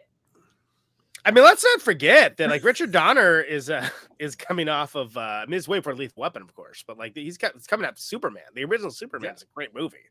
Absolutely. And was, let's just say, pretty big. That was a big film. And Spielberg is Spielberg, of course. Zack Snyder could never. Yeah, Zach, whatever his name is, he couldn't do it. Yeah. This guy. We're gonna set him loose. Joey Pants is gonna be set loose on him. Thank you. Christopher Reeves is like a good actor too. It's like it was good. It's a shame what happened with the horse and everything. Yeah. Yeah, it's like what Omen, Superman, and this, and then I think it's Lethal Weapon. After he probably made some other ones in there, but like he made a lot of those Lethal Weapon movies. Much. Yeah. Oh my god, my dad loved the he Lethal making Weapon. another Like one Joe right now? Pesci, man. Oh, he's so good. What's that, Andy? Isn't Richard Donner making another Lethal Weapon right this second? I thought Richard Donner died. Didn't he die? Dead. Oh, he died. So he's in probably like not. 2000. Well, I don't know. He died last year, I guess. While making the Lethal Weapon 5. Wow. Okay. He should have gotten the It's Always Sunny guys to make that. Oh my god. Scrooge is another movie that he made. Scrooge is classic. Yes. Richard Yeah. Donner's made a bunch of great movies. I mean, Free Willy. What's up with him and Willie's? Look, I'm not going. I'll get on a list if I go near that joke. Okay, so you got the underground caverns, you got like the booby traps, you got like these crooks, the skeletons, like you got all this, right? You know what we haven't addressed? Sloth. Thank you, Andy. All right, I got the makeup test clip for this. Yes, I think Andy's got a little material with for this guy too. So yeah, I am a huge fan of the actor John Matusek who plays Sloth. So it's and he's at the time that we have to up our rating. Drinking. There's alcohol consumption along with the sex that apparently that person thought they saw. What sex? Well, the kids just keep touching the fucking statue's penis. Yeah, try to put it back on again. Oh, it's a statue. I'm flabbergasted by that. But yeah. But yeah, so at the time he was the biggest player in the NFL. Like, I mean, size wise, apparently. Yeah. And he's actually a fantastic actor too. Like he was kind of ubiquitous in the 80s, doing TV shows and movies as the big guy, and lots of them. And he's considering he had such a small window of acting. He was one of the most memorable things in a movie with Ron Perlman and Angelica Houston. The only person talking about Ice Pirates, right? Yeah, it's not a good movie, but he's great. He's phenomenal. I did like One Crazy Summer too, isn't that? Yeah. I mean, but you would never recognize him. No, he was like in Night Court and Webster and just like everything. I mean, he was everywhere in the 80s. The A-Team, the Mr. T series TNT. Born in I feel like if you were a big guy, right, you could get a lot of work in the 80s. Like, I feel like that's the decade. Born in Oak Creek, Wisconsin, which is on the other side of Milwaukee from me, apparently. And the thing is he was also just phenomenal at comedy. So, there you go. All right. R.I.P. to a legend. Yep. He was enormous. The guy was 6'6", 6'7", and 5 feet wide. The man was humongous. He was 6'9", weighed about 300 pounds. And he was always eating French fries and drinking milkshakes because the mask was about that far away from his own mouth, so he couldn't eat. People running back like Charlie. Now they're putting their head on him. Oh, my God, I forgot all this. Poor John. What an early death. What a sweet, gentle lion. You've heard the story about John when it took hours to put this makeup on. And when we did the sequence in the water, when they first see the ship, and I said to the kids, whatever you do, don't get John's makeup wet, because if you do, it's going to get ruined. And they said, oh, don't worry, we won't. They jumped in the water and ran right out. John! Here, this guy had been in the makeup for 5 hours, never said a thing. Wow. He said, do I have to do this again? I said, I'm afraid. And I think he'd kill the kids. Oh, my God, look at this. Look at that eye that we had to put in, that the slanting eye. And oh, gosh, this process is extraordinary. Poor John. He died so young. Look at the smile. It's that smile comes through. This was a sweet, gentle giant. Scary as hell. Even scary to me. But put his arm around you.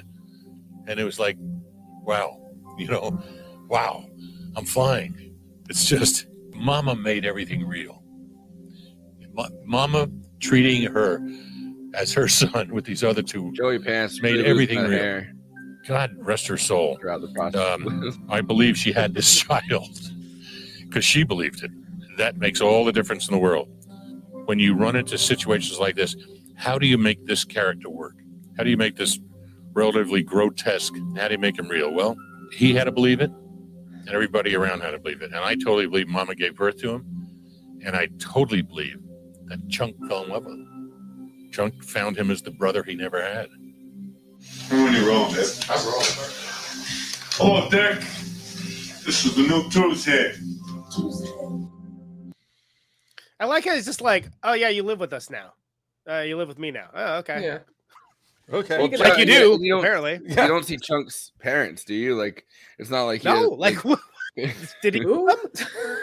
Yeah, I mean, you meet Data's parents.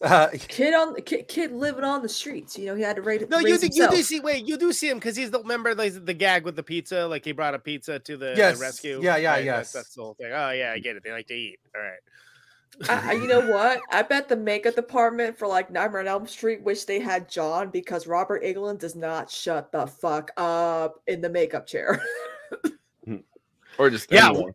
What a heck of a guy to like just He's be just that quiet, much of a team put the player. makeup on. You know, that's yeah. I think when you think of like one of like some of the all-time best characters of the 80s and especially anything with those kinds of movies, like he's got to come up with the conversation, right? And again, very little given to explain why he is there, why they have him locked up like a beast, other than what can assume is obvious reasons.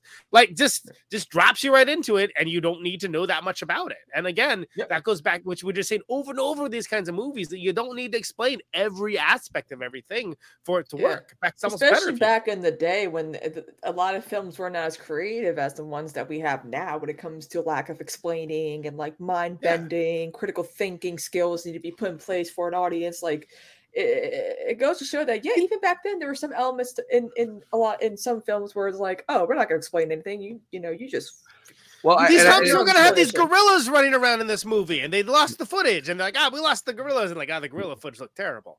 Yeah, you don't need gorillas in this movie. Why do you have gorillas? There's no need for them. Because Steven Spielberg loves gorillas. I don't know. But, no, I think really, I wonder if somebody sabotaged that footage. Like, I wonder if Richard Donner knows yo, where these that footage gorillas is. suck. Lose this. Because he was like, I don't want to film this. You film this then, Steven Spielberg. Like, no, but I think one thing that really makes you realize, or they don't need to explain, is that family is just unbelievably cruel.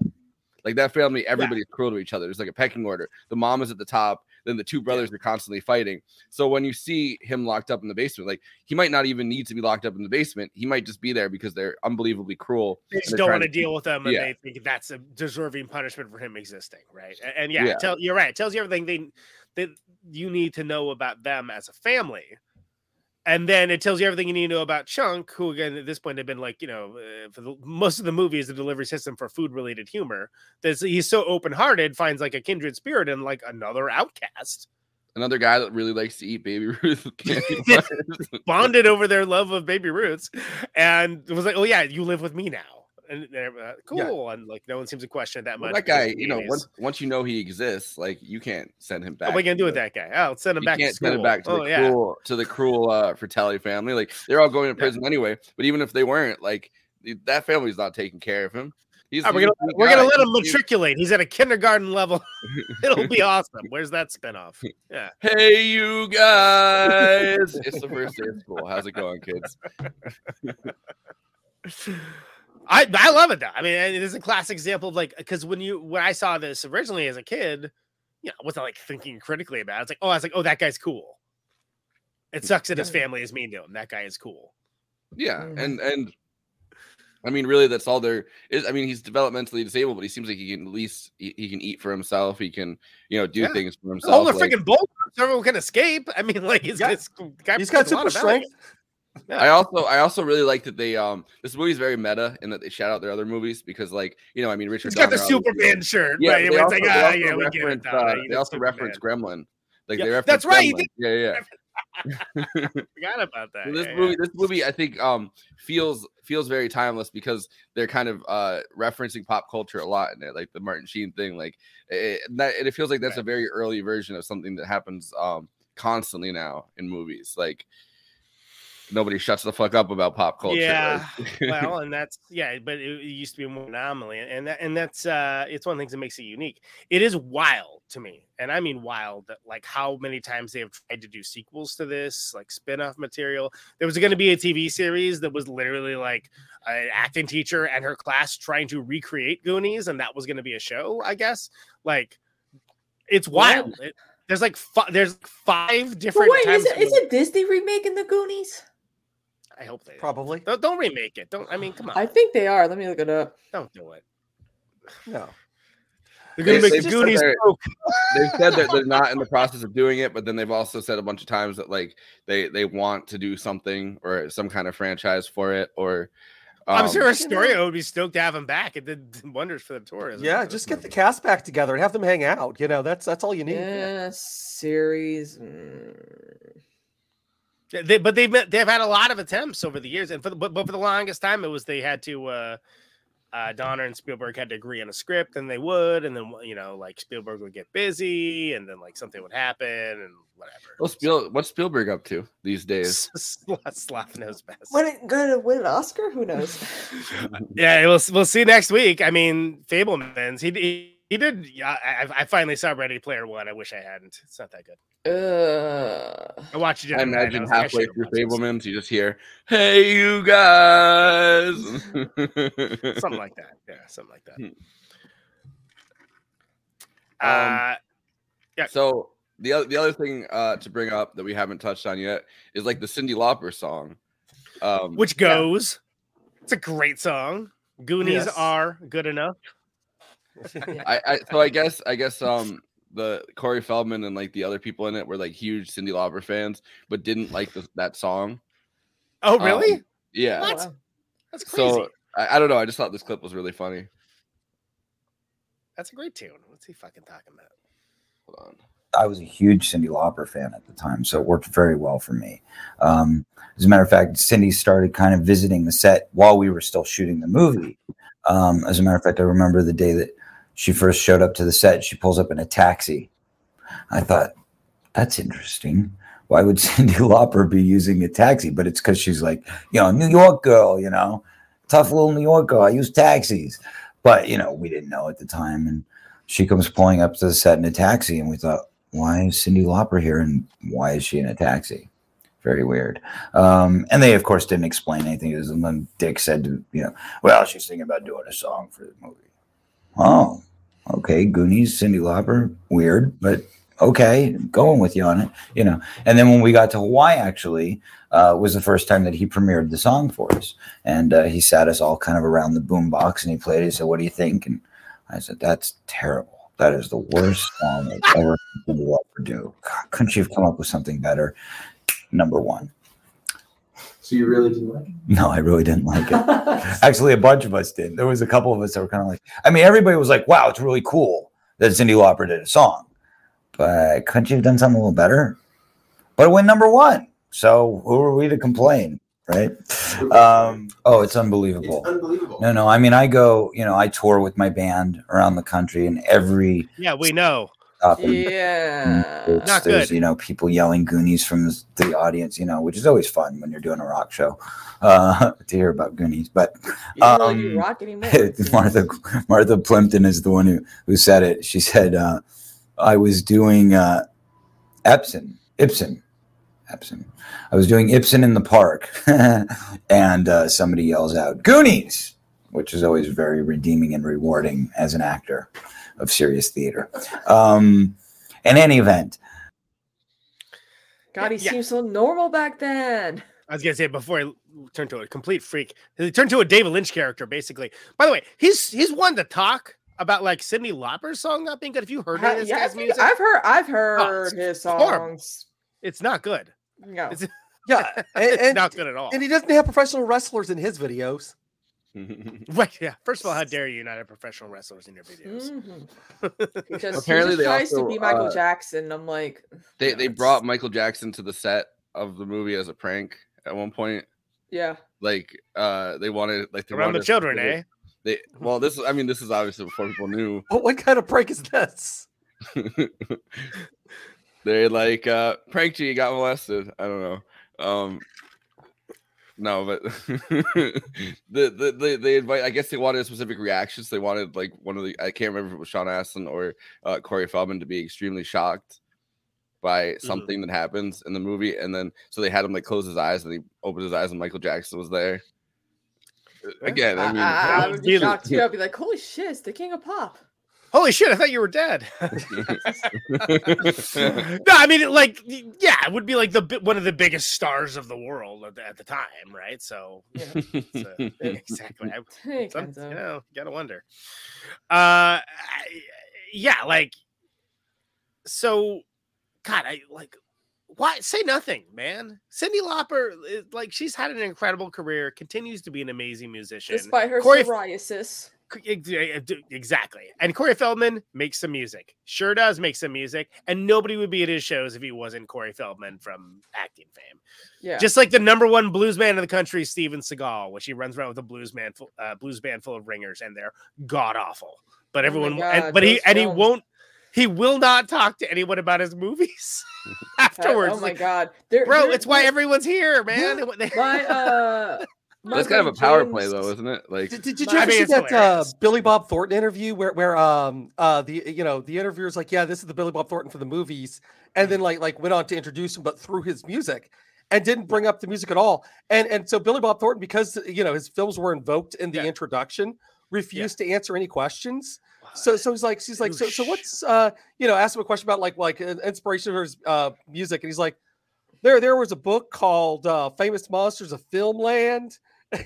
Oh yeah, it was an amazing interview. That's the kind of thing that's the kind of entitlement that comes from people that are a certain level of fame, where it's like, I would be like, oh, you know me from this. I appreciate actors who. It's a minor miracle anybody knows anything at all. Have you seen this world? Jesus Christ! Like, I'm yourself lucky. I mean, that's why I love like even because there was a video recently that was like, what the fuck happened to Tim Curry? I'm like, well, he suffered a major stroke back in 2012. Yeah, he goes to conventions. He does video calls with fans. He signs. I'm like, I think some actors get to a point where they're like, you know what? I have fans, and without the fans, I wouldn't be where I am. Yep. If people like me in this, I'm going to talk about this. If people love me in that, I will talk. Like, that's why, like, if I were to be an actor, I'd be like, yes, I would love to talk about, like, what favorite movie? Okay, cool. We'll talk about that. One of y'all Goonies quotes at me, that's fine. Like, I'll yell them right back. Tom Baker's a good example, which you're talking about too, that he was real salty about being typecast as the Doctor, and then later realized, oh wow, I've given multiple generations of children like this hope and this affinity and this incredible like sense of wonder about the world, and that maybe I was being a bit of an entitled prick about all this. Yeah. Yeah, I mean, Tim Curry beat back his dislike of Rocky Horror Picture Show for the longest time, because he felt like he was getting typecast based on that. Like, he literally made himself overweight because of it. Yeah, and he kind of fixed that eventually, and was like, oh no, people really like this. People really connect to this, and I need to actually talk to them about it, or else I'm kind of just isolating. I mean, for the longest time, he never talked about it, which is nuts because he's fantastic in that role. Like literally, whoa, like you're pissed about that? Like in the best part of that film. in this Wikipedia page, there's one like secret like there's like one quote of him talking about it when it first came out. I'm like, one quote, but then that documentary came out like about a year ago, and I'm like, oh, thank God. He's like, I'm always known for being in cult films, so I thought, why not? Yeah, like, you know what that's better than being known for nothing. Yes, I would know this.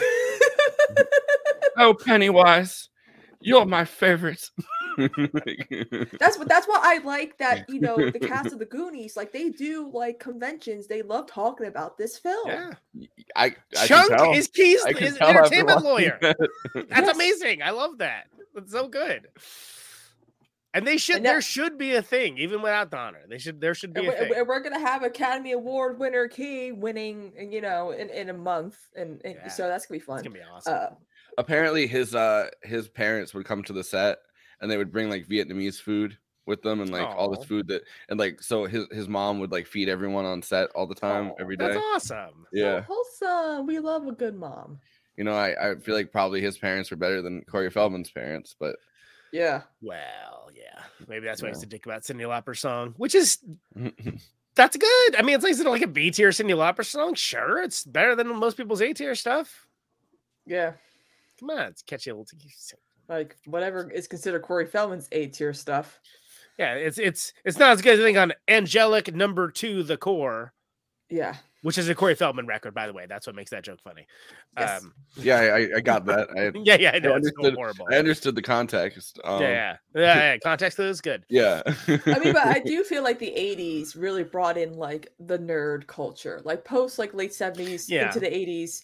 That's when we started seeing more of like appreciation, like for like conventions, actors going to, take pictures with fans, sign Watching autographs. kids on an adventure. Yeah. I mean, it's also, not to put a fine point on it, but the theme of what we're covering is adventure movies, right? It was a fine time for adventure films. Yeah. Just as it was a fine time, I think, for like fantasy films. Like we did our whole fantasy season last year, and like a lot of the best ones were in the 80s as well. Like, And even a lot of coming of age stories came out of the 80s as well. You can even say that the Goonies is a coming of age story. And a lot of cocaine movies. Yeah, in the 90s, you're only allowed to do crime. So yes, big A, do crime, and hack the Goodbye, do mainframe. misdemeanor. Right, exactly. Twerk. Yeah. Hey, shall we do the letterbox one-liners?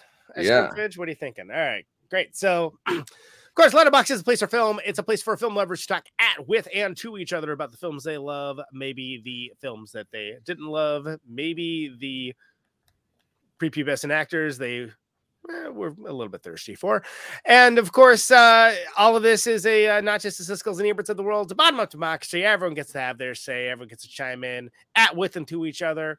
Of course, this is best done succinctly. Keep it succinct, folks. Work on your tight five in front of the basement of the Comedy Store. And, here you go. These are the ones for Goonies. Let's roll them. Cyndi Lauper song, Stuck in My Head Again. Thank you, Moist Loogie. Yes. That is a bop. I did not pre-prepare this material. I mean, I did, but I didn't think we'd cover it. It's a good song. Goonies are good enough. Come on, like nothing. Okay, whatever. No, I can't. My head because I watched it last night. I can't wrap my head around the fact that a single 10-year-old boy laughed at the name Willie. Usually one-eyed Willie. Yeah, I mean, facts. I agree. Louise 17. This movie is so cute. Let's just forget about how all of them almost died. Yes. The falling rocks really have, I mean, number one, big Indiana Jones vibes, but number two, it's just kind of terrifying to think oh no, these kids are running for their fucking lives. Yeah, they could have easily gotten crushed by those rocks. What's his name? The whatever, Christopher Copperpot or whatever. He didn't make it. Christopher Copperpot. Yeah. By the way, when young folks get try to say that Chester Generation Copperpot. X, Chester Copperpot. The Generation X is the Karen generation, and Generation X doesn't care at all. This is why. That was like going to school. It was like you're dodging boulders. It was your inventions weren't working. Well, and it was Chester Copperpot that was supposed to lead you all to salvation, and he didn't make it. Didn't show. Horrible. Chunk has never spoken softer than 7,500 decimals. This movie is so sweet for no reason. Both those things are true. He never stops breaking shit. Chunk is quintessential loud friend for sure. Yes. And it's why don't you guys play outside? Every Midwest emo song includes a section of this movie. Yes. Hey, you guys. The hell? Very good. What the fuck do you mean by Willie? Bro, it's not fucking gone yet. You can still get the gold. What are you doing? Yeah. I guess we're not getting that gold. I guess we can't pull up these rocks. And it's dude, just go in there and fucking pull up those rocks. What are you doing? You got Josh Brolin there. Exactly. A little to feel. Just snap them. How many booty traps do you think are still out there untrapped? Urgently in need of answers. I also like when he's booty traps. I mean, it's problematic now, I'm sure, but it's booty traps, and he's booby traps. He's like, that's what I said, booty traps. Booty, booby, they're the same. But it's funny because of the thing. Yeah. Anyway. Yeah. I think Sloth was supposed to be in one of David Lynch's movies, but somehow he ends up in here. Yeah, just like Corey Feldman. the actual dude, Corey Feldman. Yeah. I'd let Josh Brolin ruin my life. Wow, did I write that one? Oh no, somebody Rachel did. I had to check. Oh, this is Rachel. Not well, no, but you would have said I'd let Josh Brolin ruin my life so that I can meet Barbara Streisand. This just stops at the. There's still time. You've got an account. Yeah. Uh-huh. The Streisand effect is real.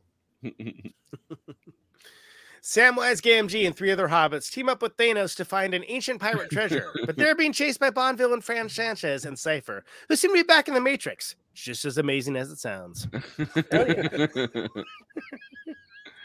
And you got to throw Mama from the train. You do. You do indeed have to throw Mama from the train. Those are the Letterboxd one-liners for Goonies, everybody. Please follow the show. Ice Cream Fridge. Always flock over there as Movie Night Extravaganza. That's the show's account and his account as well. Log in all the stuff we cover. I am Neutron. Never says die. At Conan Neutron. Following all the highbrow, midbrow, and some populist fare, esthete level. Take the Criterion Challenge with me. Follow along. I'm all over that biz. Thanos over there contemplating her next review. She calls her shots. She's thinking. Infinity Pool because Alexander Skarsgård's penis is being shown in it. You apparently see his one-eyed Willie. That's a dream for 2023 is one-eyed Willie. My friend saw it. Does he have rich stuff? Find out. My friend saw it. She's like, people walked out the moment. I'm like, wait, they walked out. Walked out? I don't think they would walk in for that. Alexander Skarsgård naked. She's like, yeah. I'm like, what the fuck? Why would you want to walk out then? Christina's like, boy, is my finger not in the pulse. Didn't that happen with what's his name? The guy who played the Green Goblin. Willem Dafoe. Yeah, Willem Dafoe. Willem Dafoe was in the Antichrist. And when test audiences saw his penis, they walked out. And so they had to get a stunt penis and reshoot. Supposedly his penis was like horrifying. That was the thing. Have penises. No, his penis is horrifying. The crucifixion was pretty bad, but boy, that penis. No, there's like a whole thing that his penis is horrifying enough that it made an audience walk out. Look, can I get the fuck out of this bit, please? That's Christina over there. Skarsgård's dick. I don't know. And then J. Andrew Fratelli's Our Innocent World right about now. He's watching all the weirdest stuff so you don't have to, or maybe so you can. Please, please, please. Fratelli's Are Innocent. Take us away with the plugs. All right. You're watching us on YouTube. Please do the YouTube things, like, comment, subscribe, hit that bell. And the big ask is to watch this video to the end. You get that great Conan Neutron song, and that allows am I saying this right? It helps us with the algos. Yeah, it helps with the algorithm. It lets other movie fans find our You're stuff. having a stroke there for a second. I was worried about you. That good. I don't know. That good. I am completely on autopilot. So. Neutron song. He was taken over by a pod person. Yes. Anyways, we have various social media sites. We're on Twitter. We're on Facebook. We're on Instagram. Please find us on there. Follow us. We're on One-Eyed Willie's OnlyFans. Yes. It's very exclusive. They don't let everyone in.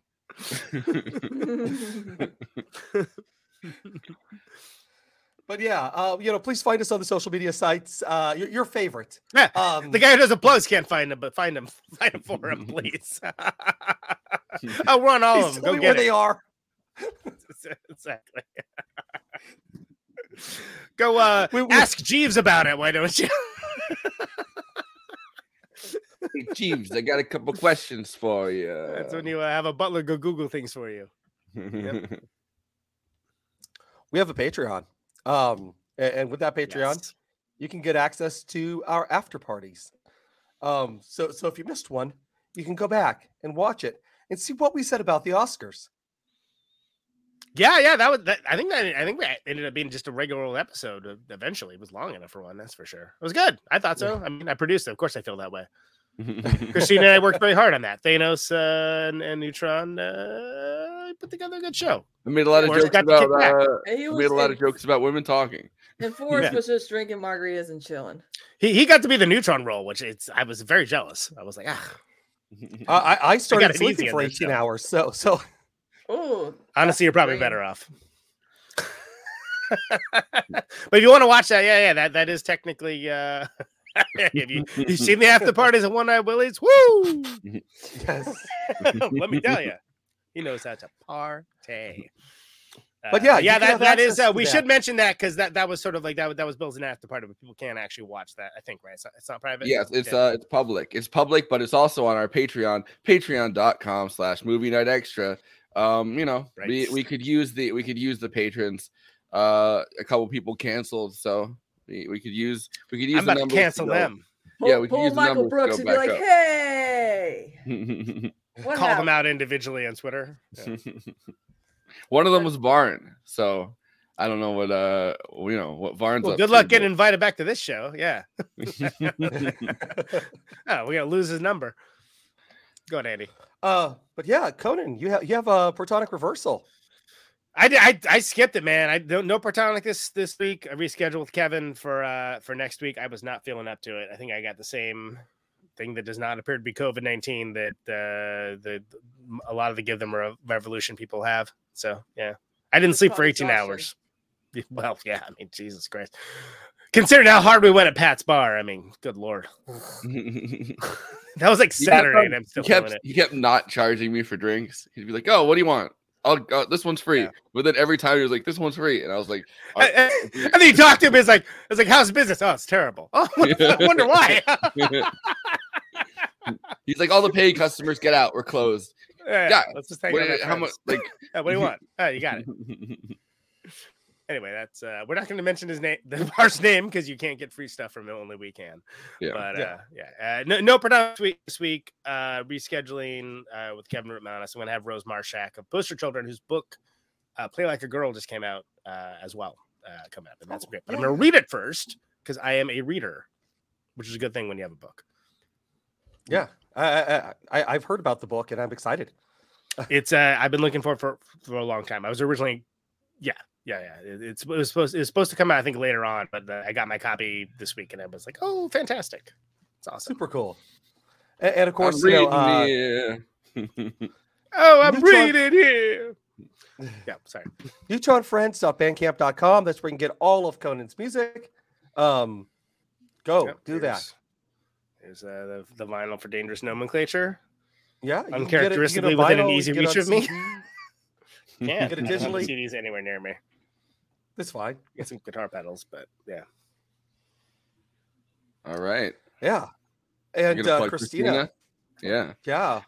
What's going on this week? You got any big plans?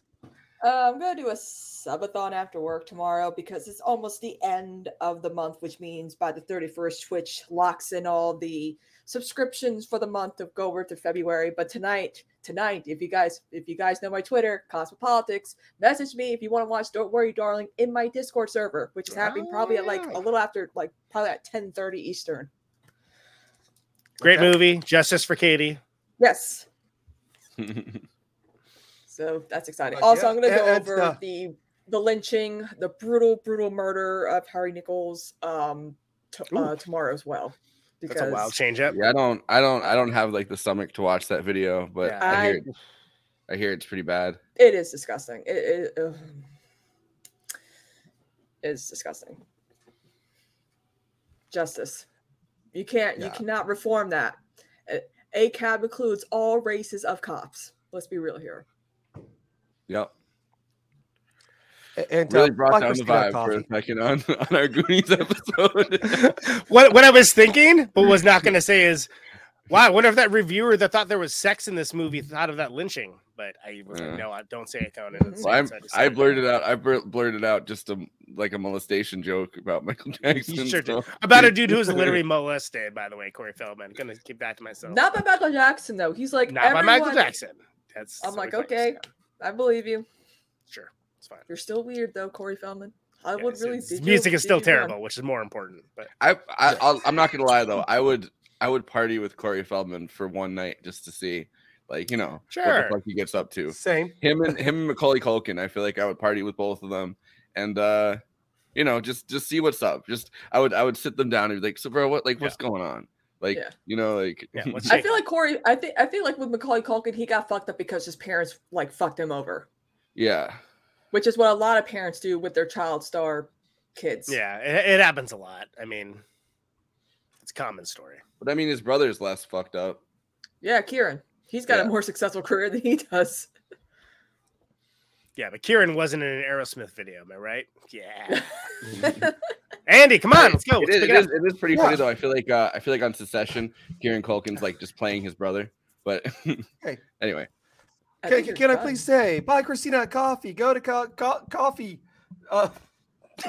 Go to coffee. Siri, go to Do coffee. not pass go. Do not What's collect going on with the $200. Uber? I said go to coffee and it hasn't moved. Go to coffee.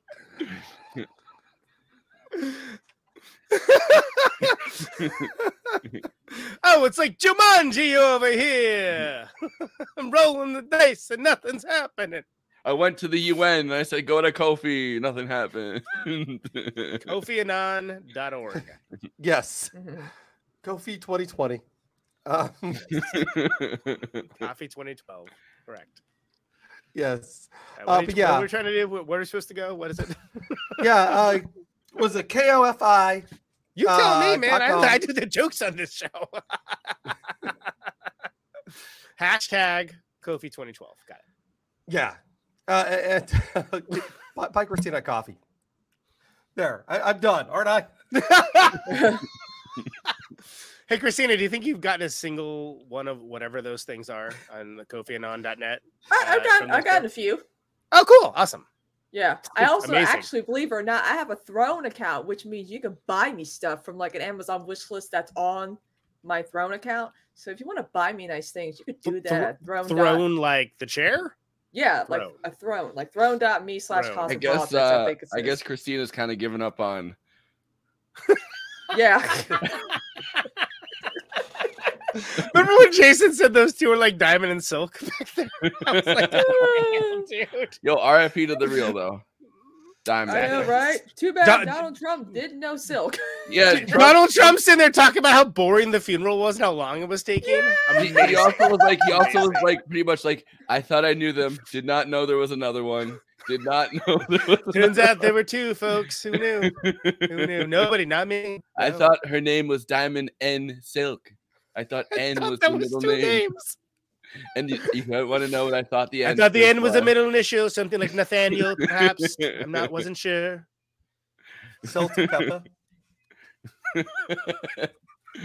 But yeah, are we jumping? Are we to final done? thoughts? Is that enough? Like, do you have any? I hope so. Final thoughts? Jesus Christ. Yo, Thanos over there will gladly do it if you're not feeling up to it. It's fine. You don't have to. You don't have to. I do like the idea of like Andy going to therapy and he's like, so I was doing the plugs. Yeah. Mercilessly They kept it throughout the week. What do you do? But, Just gorgeous art. Gorgeous what kind of artwork for each episode on demand. And I get mercilessly mocked for attempting to plug my fucking co-hosts for their various endeavors and What do you think you are over here, a plumber? Why do you do so many plugs? But Christina, let's hear some final thoughts. This is a classic without a doubt. I thoroughly enjoyed it when I was a kid, and I enjoyed it even more as an adult, especially knowing the careers that these child stars ended up, becoming pretty phenomenal actors. And when it comes to when it comes to this being like an adventure film, this is a good adventure film to watch with the family. No matter how many cuss words are in it, no matter how many sex dungeon toys are in it, it's for the kids. Okay. What seriously? What movie do you think they were watching? Were they watching? I don't know. Porno version? Maybe- I really want to know. Let me guess. The porno version has like barely legal like dudes in it. I'm assuming. They call it the bonies. But yeah, I was gonna highly say they call it the recommend. booties. But Go watch yeah, it, yeah. guys. It's on Disney Plus. All right, Conan.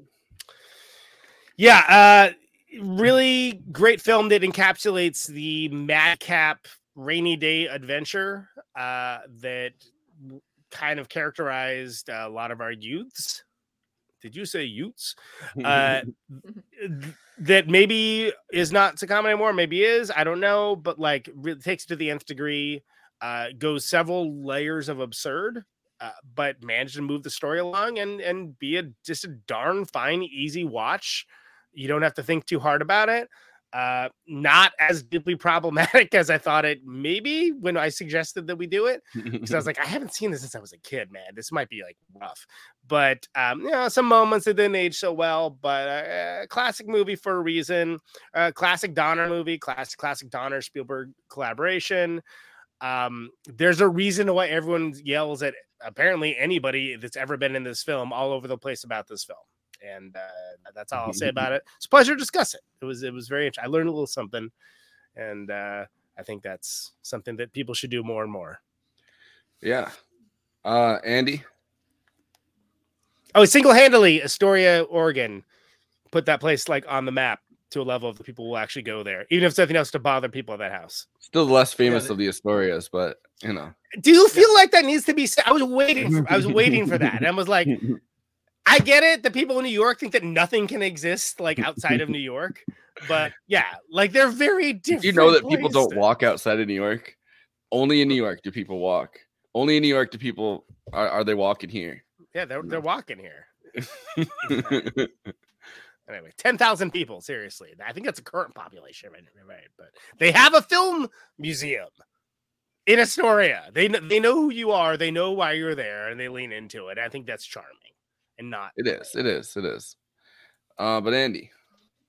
Yeah, this is so fun to watch. I'll never forget how mad my mom was at this movie for the language. That it's like, oh my god, I can't believe the children would use such foul language. But then like, you watch a child.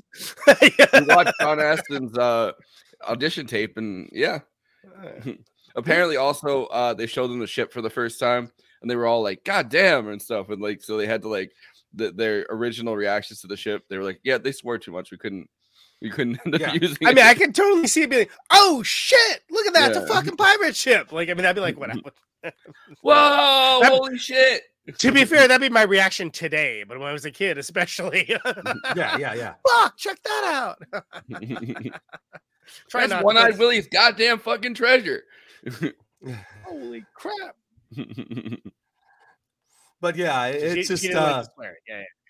No, it was just kind of wild, kind of like flashing back to that, rewatching this movie. I remember how bored my kids were when I tried to get them to watch it. But my kids just aren't into movies. I don't know why. What did I do wrong as a parent? Did you try to get your kids' attention by saying, "Hey, you guys"? And your kids like, "What are you?" They're sick of me saying that. Have you tried telling them you're on a reasonably popular movie show on the internet? Yeah, but you know what though? They did perk up whenever we had the guy from talking animals or whatever the fuck that. Oh, that's Animal talking. Of all the things Gary's done, as animal talking was a thing. Yeah. I remember that. That's impressive. The kids are like, wait, who? Oh my god, he's a big get. He wrote a Star Wars. I don't care about that. Animal talking. Yeah. Where is that?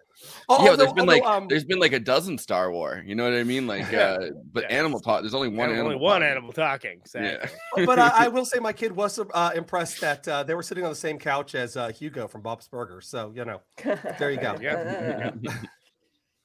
I always tell people, like, when people are like, "Oh, I've never heard of Majority Report," which is like most people that I know in real life. You know what I mean? I'm like, you know Bob's Burgers, and they're like, "Yeah," and I'm like, Hugo from Bob's Burgers. And they're like, "Oh my god, that's a big." Can they not recognize the voice? Like, my god, it's just Sam Cedar's voice, a bit more high pitched. No, what I'm saying, like, well, they don't know who Sam Cedar is. You know, like I'm talking about like people that have never heard of. Like, because I mean, when I was working for Michael, they don't realize it's the guy who ate his food weird from Sex and the City too. Yeah. Yo, there's a picture of him where he's like, "Do you think I got this body by eating or something?" I don't know. It's one of the funniest pictures of Sam Cedar on the internet.